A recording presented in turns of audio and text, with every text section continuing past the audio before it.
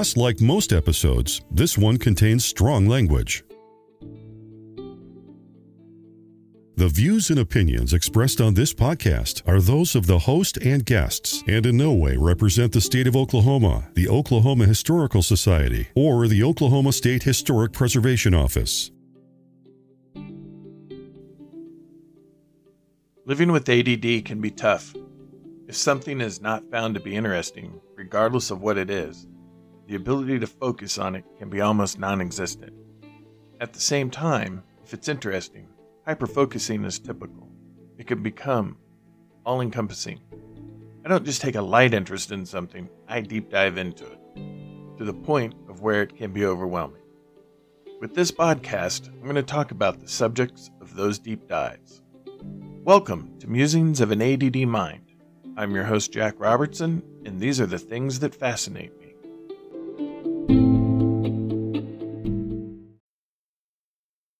Welcome to the Musings of an ADD Mind podcast. This is your host, Jack, and I have the ADD Mind.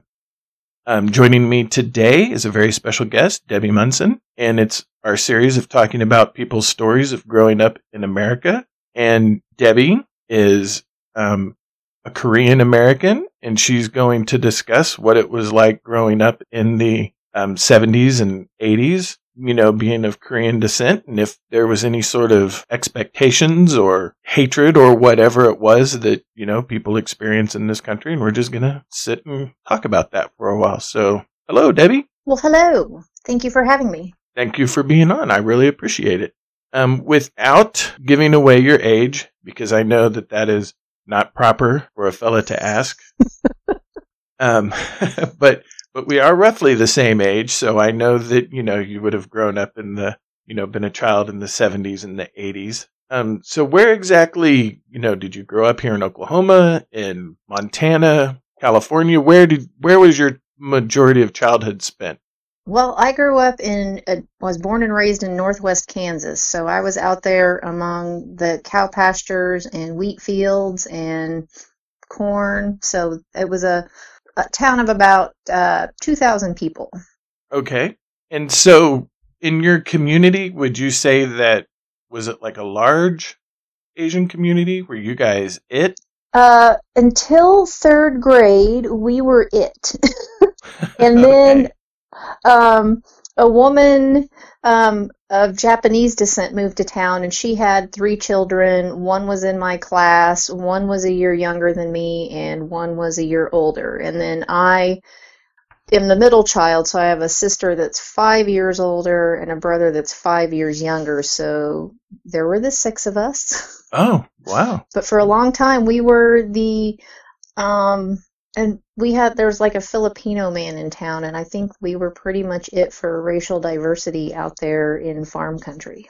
Okay. And did you grow up on a farm as well, or did you live in the city? I don't, mom owned a Oh, true. business, We were town kids, but my dad owned a feed and seed store, so we were pretty closely connected with the whole farming community, and my dad was an avid weather watcher, and so he would come home in the evening and watch all 3 channels of the news coverage of what the weather was going to be, and we had, thermometers all over the yard and rain gauges, so.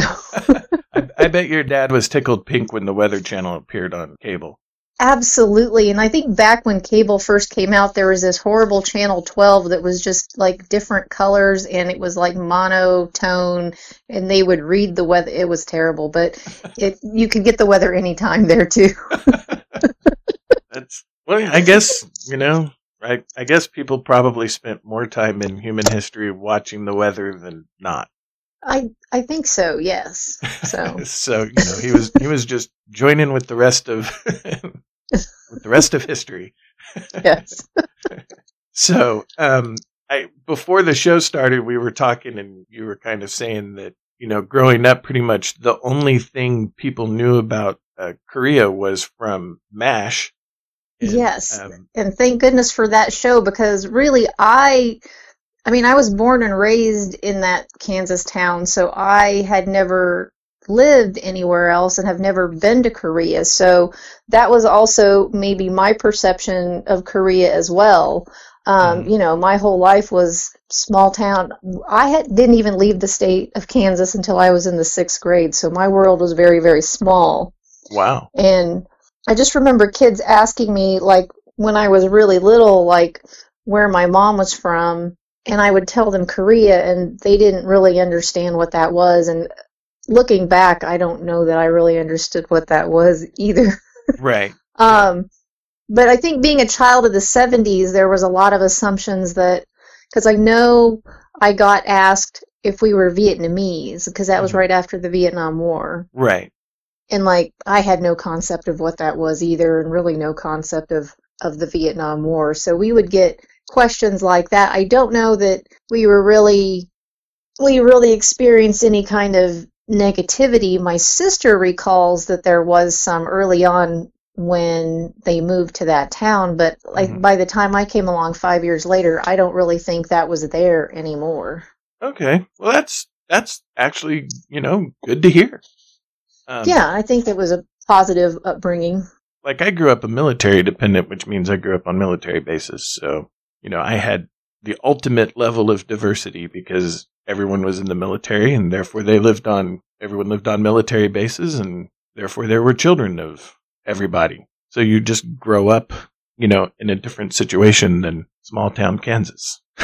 Oh, yeah, like your world was like so much larger than mine. Mine was pretty much, I was born and raised there. I hadn't left the state until I was in the 6th grade, and then we just went to another farming community to visit my friend's family. So my world was pretty small, and I think what was interesting about that particular part of my childhood is that I didn't realize there were so many biases and so much prejudice against people of other ethnicities and cultures, because I had never seen it. I had never been around it. And I was just curious. I wanted to meet different people and experience those things, but my eyes were really open when I moved to bigger cities and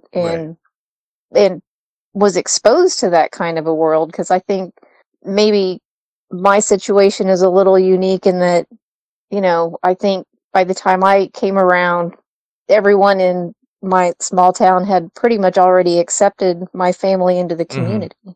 Well, that's good though. I mean, that's the way it should be, honestly, is everyone should just like you for you.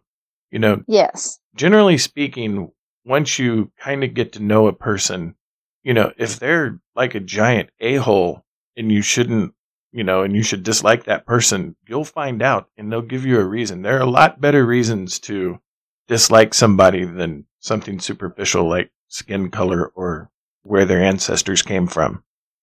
Yeah. I think another interesting thing is, like, until I grew up and moved away from home, I didn't realize, like, we ate rice almost every day. So right. There are things I just learned as an adult. I'm like, oh, this isn't normal for everybody else. It was just normal for our household. So it was. My wife could eat rice every day, and she's of European descent, so she would fit right in.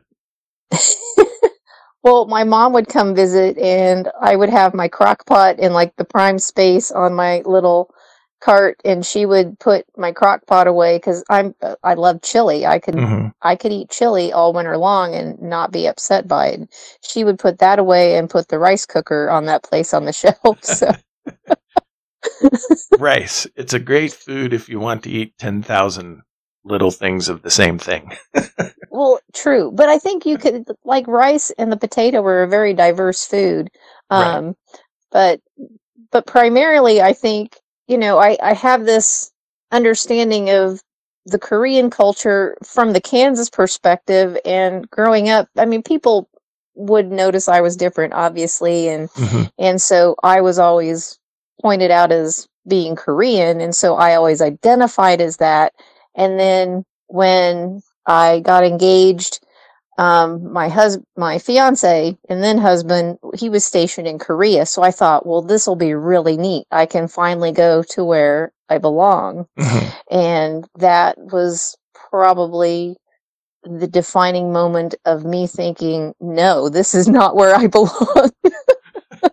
I was a whopping 18 years old living in Seoul, Korea, and all of the Koreans there pointed me out as being an American, and I'm like, wait a minute, I've always been told I'm Korean.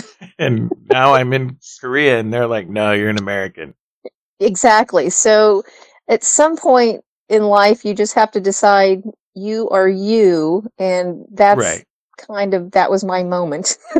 I think Americans, generally speaking, when we travel abroad, it's obvious we're Americans because I think there's just something about the way we either walk or carry ourselves as a culture, Maybe. and we don't necessarily know that we do it when you're in America because we're all doing it. And I have so many people that it doesn't matter where they've gone, like Korea or Japan or, somewhere in Europe, and people can just look at them and be like, yeah, you're an American, So I think so. And then of course at that time my husband, he was 6 foot tall. So when you are in a country where that's really tall for someone that we were also just easy to spot. But even when I was out alone, shopping or something in the markets, they would point me out as American. So I don't know, maybe the way I dressed, I don't know. I also have, my dad has a very prominent eyebrow, and I think maybe most Korean women have more delicate eyebrows. So I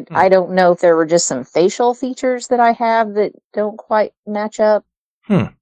So who knows? That's yeah. So did you grow up? Did your mom ever speak Korean in the house, or because I know a lot of time with immigrants, there's either I'm an American now, we're going to speak English because that's the language here. But then there's also when we're at home, I want you to know your heritage, and this is the language of my homeland.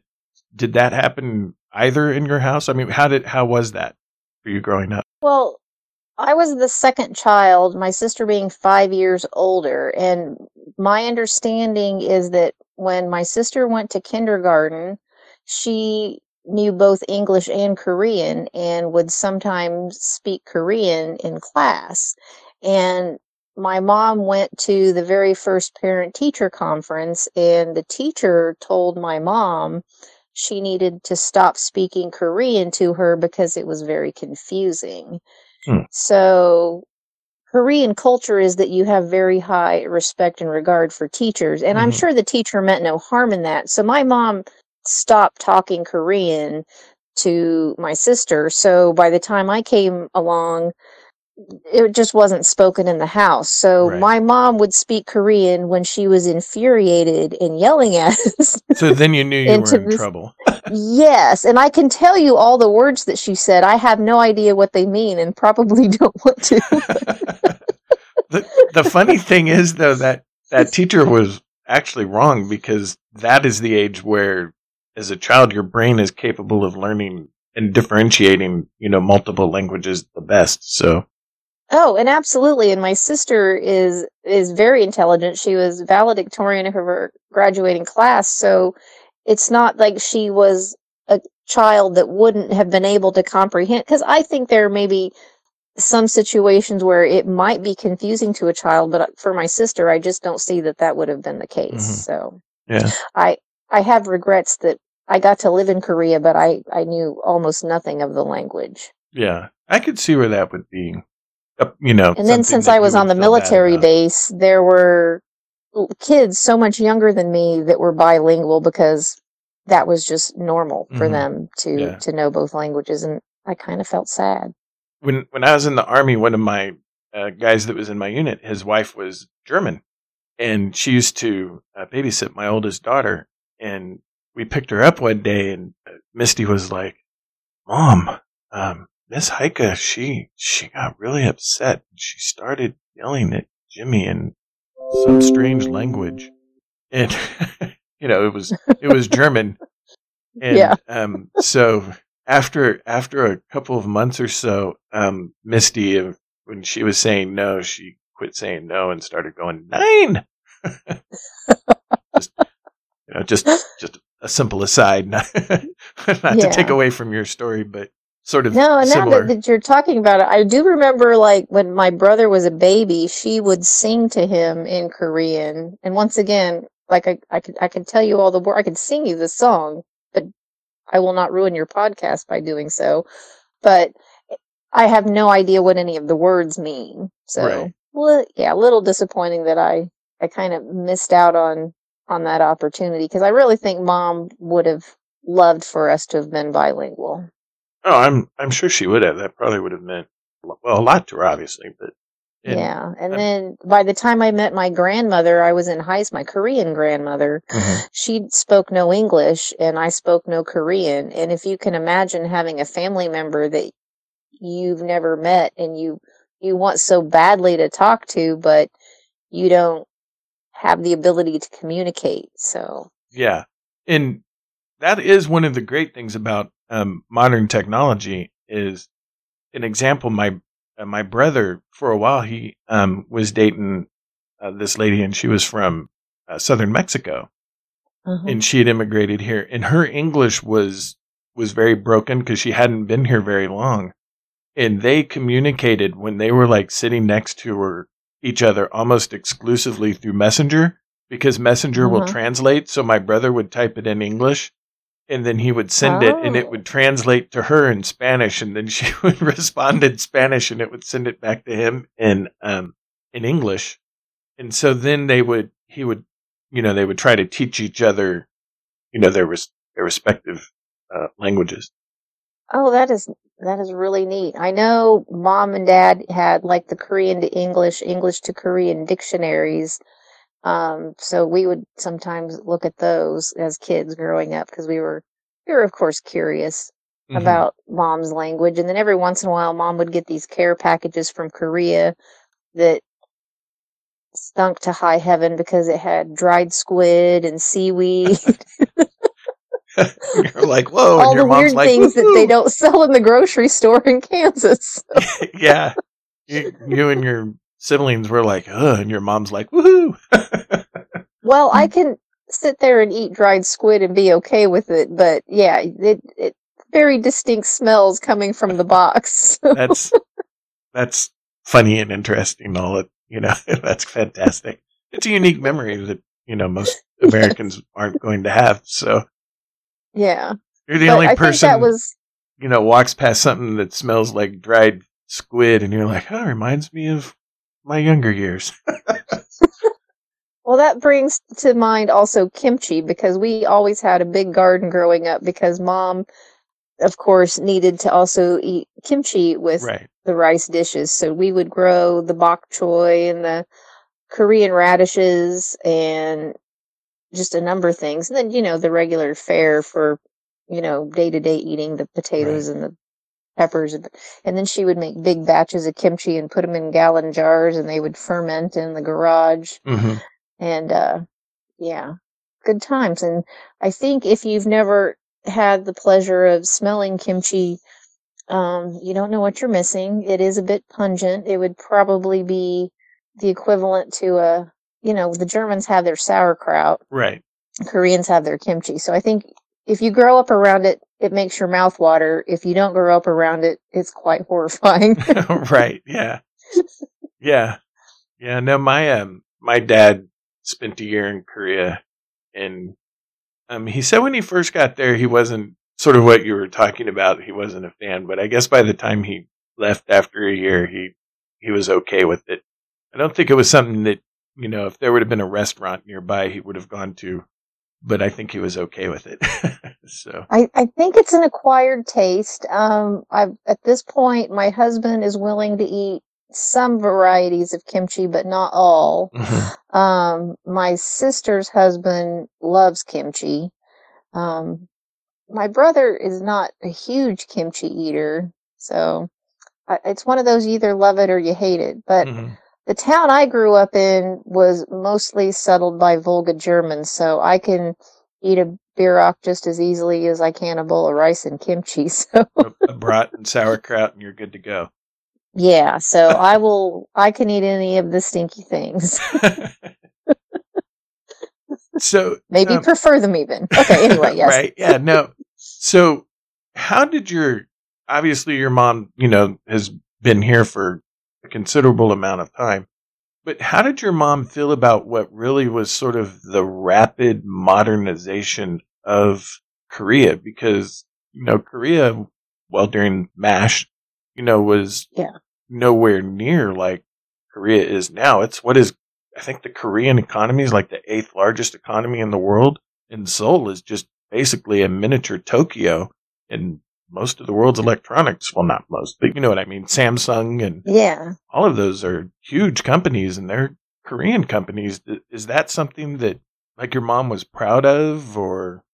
She never really talked about that too much. She has only been back to Korea twice since she has been to the United States. Once was in the 80s, and I was 7, and she spent most of the summer in Korea visiting family. And I remember that year particularly well because the Miss Universe pageant was held there, and we were really hoping, because we were young and stupid, that we would get to see her in the audience at the Miss Universe pageant. She didn't have tickets to that. Right. Well, you were 7, so. Yeah, I was 7, so I just expected if she was going to be there, I could see her on the TV. Right. That's awesome. It was a hard summer being 7. Right, yeah. Yeah, no, that's always a tough year. Yeah, so I know she went there and she visited her sisters and had a good time and did a lot of shopping. I think my dad was the one that was more shocked because when I lived there the year when my husband was in the military and we brought back all the pictures because, he was stationed in the Army, which is how Mom and Dad met. And he was mostly just surprised at how green and lush everything was because it was past the Korean War, and I guess wartime had, blown up a lot of the trees, and it was pretty barren when he was there. So he was just interested in seeing how much the city had grown and how everything was so lush. Because I will say that they take very good care of things there. There were some anti-American riots the summer I was there, and I remember leaving the apartment and going to peek around the corner to see these things, and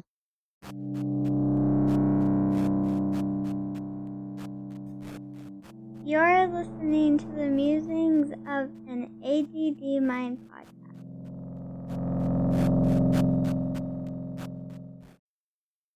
And there were the riot police and the tanks, and then by next morning, everything was all cleaned up. Oh, wow. So, yeah. Our protesters need to do that. Regardless of what they're protesting for, you should leave the area you're protesting nicer than when you got there. I agree. It was just an interesting thing to see. Because it was all over the news that particular year, so I got to see it off to the side a little bit. Right. I think that, I don't know if necessarily when someone immigrates or is the child of, an immigrant, if they are lucky enough to kind of get to go and spend a year in the country, that their parents immigrated from. That's really kind of cool that you were able to do that, because a lot of time in the Army, when someone gets stationed in Korea, they go by themselves. Yeah. And my husband being in the Army, sometimes he would have like week-long guard duty or something. So I had a lot of time to just sort of go off and explore by myself. And like I said, I was like 18 and then 19. So I was very young, naive, had never lived in a big city. And growing up in a small town, we played outside and we played in the dirt and we had Tonka trucks and all that fun stuff. And the day I just almost broke down and cried is there was a little boy out on the sidewalk in Seoul in front of a market, and he had a tiny little dump truck, and he was using his finger to scrape the dirt out of the crack of the sidewalk to put in his dump truck, and I just cried because he didn't have dirt. He did not have dirt to play in like I did.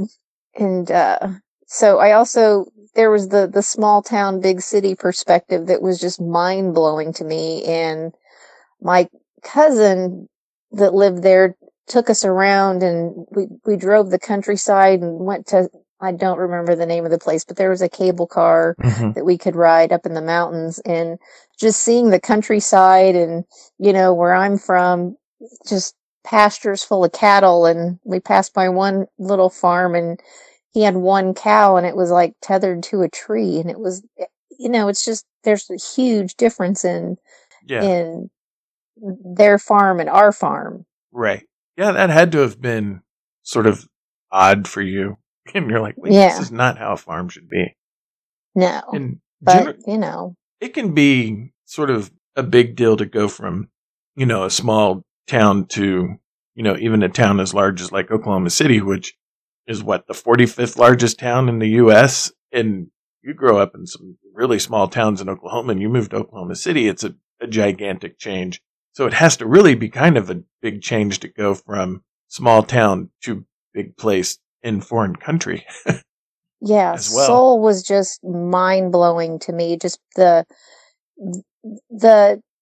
going from wide open spaces to people setting up a shop that was no wider than a doorway. There was a little shopping district outside of where we lived called Itaewon, which was mostly catered to tourists. So it was mostly GIs, and I think I've met Russians, and there were Chinese, and there were Japanese, but basically these merchants this was where if you were a tourist, you went to shop. And one shop was set up between two little shops, and she sold earrings and necklaces, and it was so narrow you had to walk in sideways and you could look at what she had on the wall on that side, and then you had to exit, and then you had to go in the other direction to look at you couldn't turn around in there. Gosh. They used every available space they could in the city. And when my uncle came to the United States, first of all, they landed in Denver, which from where we lived was 5 hours away, which nothing is 5 hours away in Korea. It's a small country. Right. So that was pretty mind-blowing to them that, like, are we there yet? Are we there yet? And then we get to Kansas and he's like, you guys waste so much space here. We had a massive yard. Everybody has a big yard in small town Kansas. So. Right. You're like, well, we got space to spare.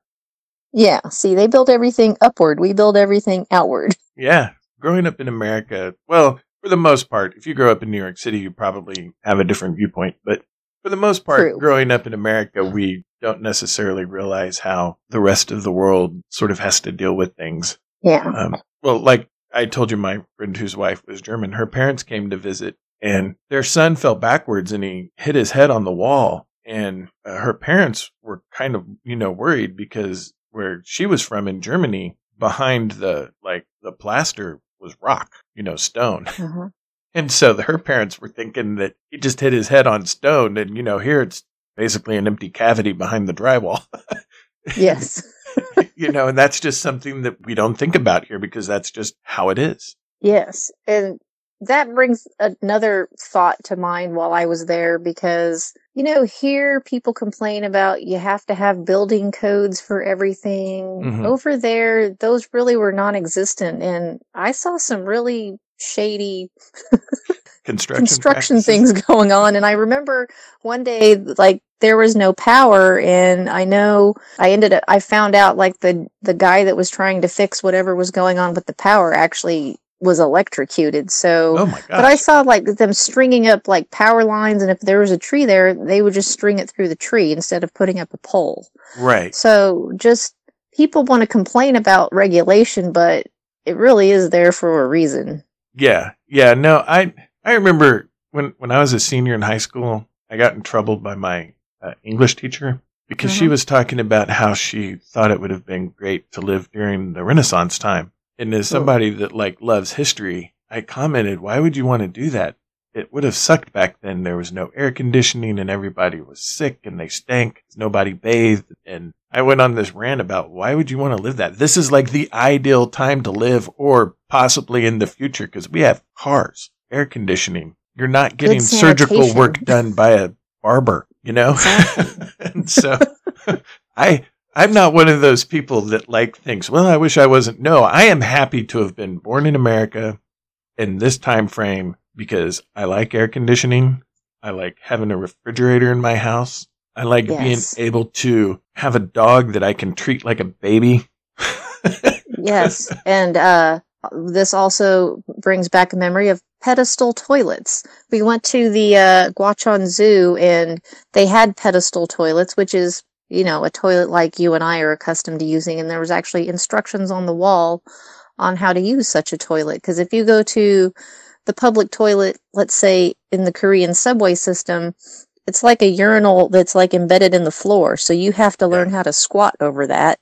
And, yeah. Yeah, that's how, when I got deployed to Kuwait, that's how it was. Half the bathroom, because there were workers that they brought in from India, and I worked with them. So in the latrine, half of them were holes in the floor, and then the other half were, pedestal stuff, toilets. And so It was like, wait, what? But It's there was a learning curve because I'm not accustomed to that. yeah, no, me neither. That's just one more reason why I like living in the time that I live now. Yes. In showers. In the time and the place that we live now. Sometimes not so much on the place as I'm driving around. True. With our neighbors. Which outnumber us. Yeah. That's also a different show. Anyway. But so how and when did you come to, the great Sooner State of Oklahoma? I came here in late 2009.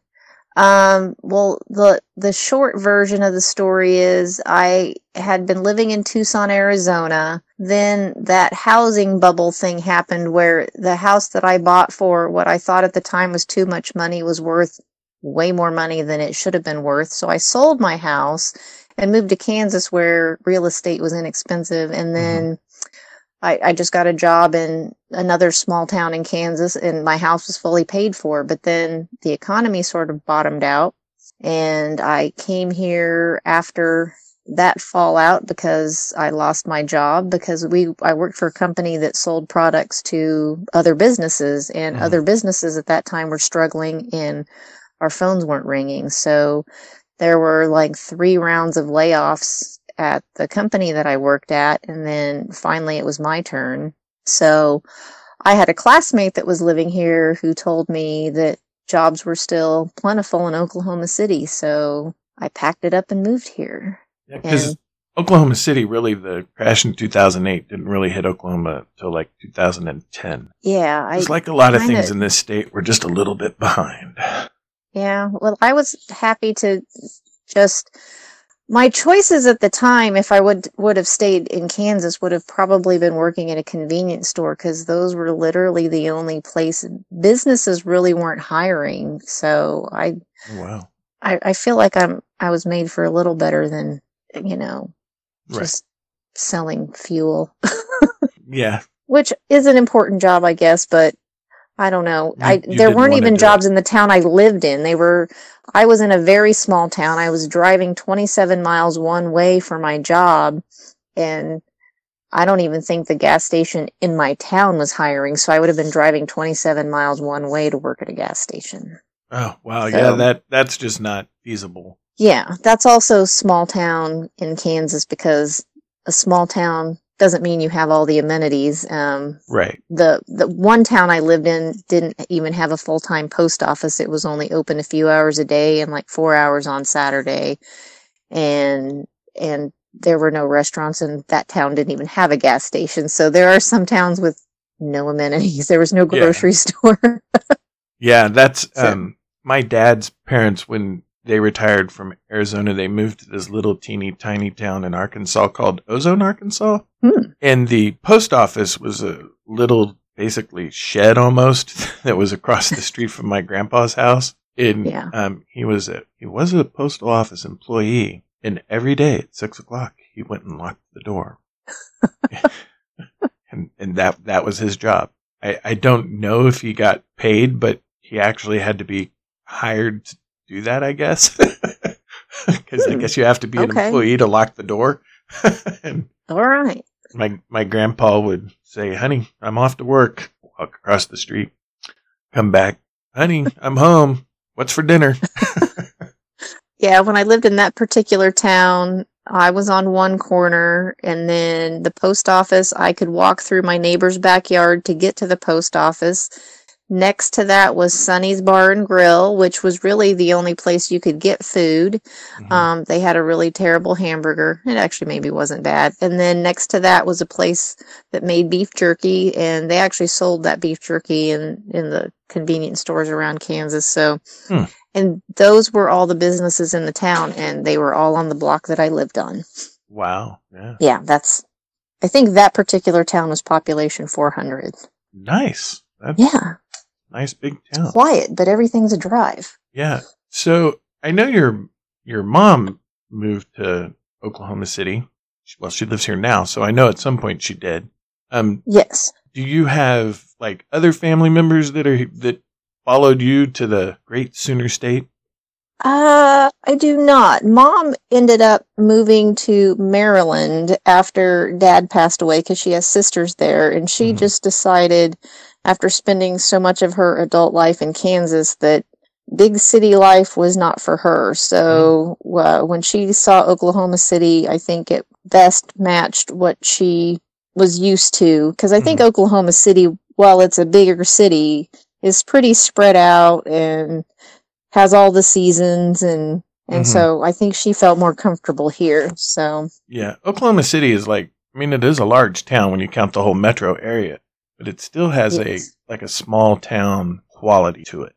Yes. Which I think is why I like it here so much, because, I like all the amenities of being in a city, but I used to have to go back and forth between Tucson and Phoenix, and people would laugh when I called Tucson the city, but when I saw what that was compared to Phoenix, Tucson really was a smaller town, because Phoenix was just, I couldn't wait to get out of there. Yeah. My dad actually graduated from Floyd Wells High School in Tucson, Arizona. I loved the Tucson area. So, yeah, my dad's parents met in a tuberculosis sanitarium. Oh. Yeah, how many people owe their life to TB? Me, and the people that are descended from my grandparents. That's not common. And when my dad was I guess he was 8 or 9, they moved to Arizona because at the time they thought the dry climate, would help with, their lungs and everything. And so, yeah, he grew up in Tucson. I loved it there. So that's probably where I'll go to retire, that or New Mexico. Yeah, both of those are probably all right. I will probably retire to Colorado because that's where 2 of my 3 children live. Oh. I might want to be around them. I don't know. You know how it is. Maybe. Sometimes I like them. Now that they're not doing yard work for me, what's really the point? Well, as you get older, your needs will change and evolve, so keep that in mind. Yeah, I know. Everybody knows. My son and daughter have both been guests on the show. By the time this airs, you would have heard them, and you know that I'm just kidding. Yes, but I know you're kidding. I know you love your children. Yes, I do. But I just think your story is a really cool story, and where you could have had a situation where you grew up in a small town. A lot of times in small towns, people aren't as awesome, and you didn't have that, and that's fantastic, and that's the way it should be everywhere. Yeah, and that's awesome. Yeah, I think fortunately the family went through all of the different kind of growing pains before I came along, because I remember one particular bully that used to call us names, but in every childhood situation, there's going to be a bully, and I don't think it matters. It could have been for any other reason. Right. And he wasn't really, other than name calling, didn't do anything in particular. And my sister's friend was with us, who was a white girl, and he included her in the name calling too. So yeah, that's the thing about bullies. They're usually equal opportunity. They take the time to pick on everybody. So yeah, a bully's a bully, and it doesn't matter. So yeah, I think he got his comeuppance in high school. So I think everybody got a little sick of it. Yeah.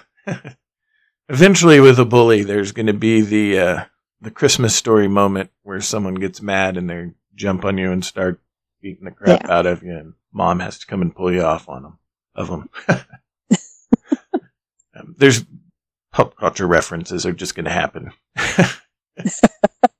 Yeah, no, I think that's awesome, and I know that really, I know that in terms of the community, you really, really like Oklahoma City and you do a lot. I know you've done a lot community-wise and try to make the city a better place. And that's fantastic. And I appreciate that. Yeah. Well, thank you. Yeah, I really feel like Oklahoma City sort of really is my home now. Like, it's made me happy. There's just a lot of, I don't know, it's a very homey place. I can't imagine living anywhere else. Right. Yeah, no, I understand. Oklahoma City and Oklahoma does have its flaws. All places do. Yes. I really, for the most part, like living here. For the most part, if there's shopping or food places, we have it. The last 10 years, the restaurant scene, local ownership restaurants, with local chefs, Yes. really exploded. We have some amazing places to eat here that even 15 years ago, you couldn't do that. It was all, chain restaurants, and that is not the case here at all now. And for the most part, people are friendly, and That's true. I enjoy it. And there are amenities, and if I chose to step out of my house, I could do them. Yes. But I'm a homebody. I have become quite the homebody in the last couple of years, so yes. Yeah, the pandemic started in 2 months in, and I'm like, I don't really notice a change. Yeah, and that is something that I will say pandemic-wise. When I was living there in Korea in 1990 or 91, whatever year that was, but you would see people on the subway wearing a mask, and it was not an uncommon thing. And what I learned is exactly what they're trying to tell us during this pandemic is, like, that person feels like they may or may not be coming down with a cold, so they are doing that to protect others from something that they may transmit. And that is just something in their culture. So I just don't understand why it can't be adopted during the pandemic. Yeah, no, I agree. Do I enjoy walking around the grocery store wearing a mask? No, I don't. No. But do I enjoy being sick? No, I don't. No. And, I'll wear one for purely selfish reasons. But on top of it, if I did have something, I would feel horrible if I knew that I was the reason someone my mother's age got sick and died. Correct. I, live in a house full of immunocompromised individuals, so I'm going to do what I can to protect myself and others. Yeah, it's very noble. I appreciate it. Yeah. Well, I think we've had a pretty good conversation. It's been nice hearing your story and getting to know you better, because it's not typical stuff when you're talking with somebody that you get to hear about growing up in a small town Kansas and getting to spend a year in Korea. So I've really enjoyed our talk, and I hope you've enjoyed our talk. And I did enjoy our talk. I appreciate you asking me, and hopefully I didn't bore any of your listeners to death with my I grew up in small town Kansas story. If they could get through my first episode on QAnon and they're still listening, you did not bore them. Okay. Well, I'm actually looking forward to listening to that episode, so I will stay tuned. It was a tough one to sort of narrow down to like an hour, because there's so much involved in that. Yes. It's so all-encompassing. There's a reason there are podcasts dedicated to it. But anyway, yeah, so I appreciate you taking time out of a Saturday to do this. And, I do try to work my schedule around Oklahoma football during the fall, but it was a pay-per-view event, and I wasn't going to pay-per-view, so I appreciate you talking to me during this time of intense sadness of not getting to watch Oklahoma football on a Saturday in September. So okay, and for me that was not a consideration because I don't follow football. Right. Anyway, I'm going to go ahead and sign off. Thank you, Debbie, for coming on the show, and just as always, thanks everybody for listening. And remember to try to live your life in a way that would make Mr. Rogers proud.